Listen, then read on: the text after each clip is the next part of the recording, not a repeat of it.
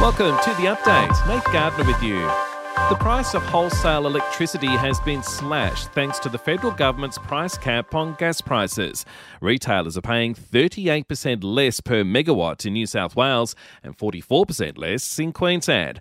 Prices for consumers aren't expected to drop until mid-year.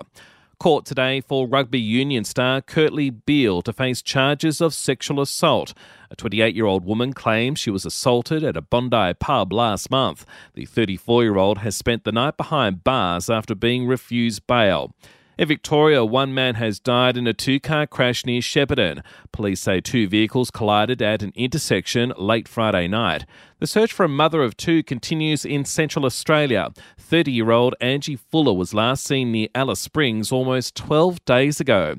There's been a spike in fatal heart attacks in Australia since the pandemic started. More than 10,200 occurred in the first 8 months of last year, a 17% jump. Doctors say it's due to the effects of COVID and delayed care.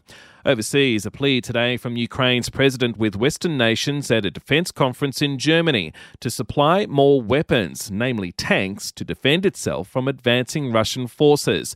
No agreement has been reached, but President Volodymyr Zelensky says his country is in desperate need. You can start this policy today. It is in your power to make a Rammstein of tanks, not to bargain about different numbers of tanks, but to open a principled supply. And British PM Rishi Sunak has been fined for not wearing a seatbelt. A spokesperson for the Prime Minister says he fully accepts it was a mistake and has apologised.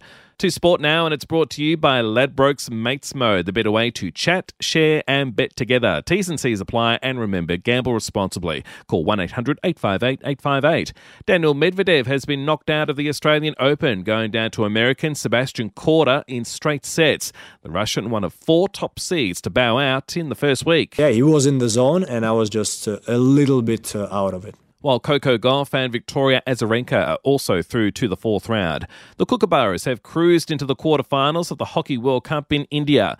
The Aussies topping their pool after thrashing South Africa 9-2. In the BBL, wins to the Brisbane Heat over the Hurricanes and the Perth Scorchers too good for Adelaide. And in the NBL, the Jack Jumpers and Perth, the Friday night winners. In entertainment news now, Alec Baldwin has been spotted in New York trying to hide from the paparazzi after it was confirmed he'll be facing an involuntary manslaughter charge. It's over the shooting death of cinematographer Helena Hutchins 15 months ago. And if you're a fan of Karate Kid's spin-off Cobra Kai, welcome news. The Netflix series has been given the green light for a 6th and final season.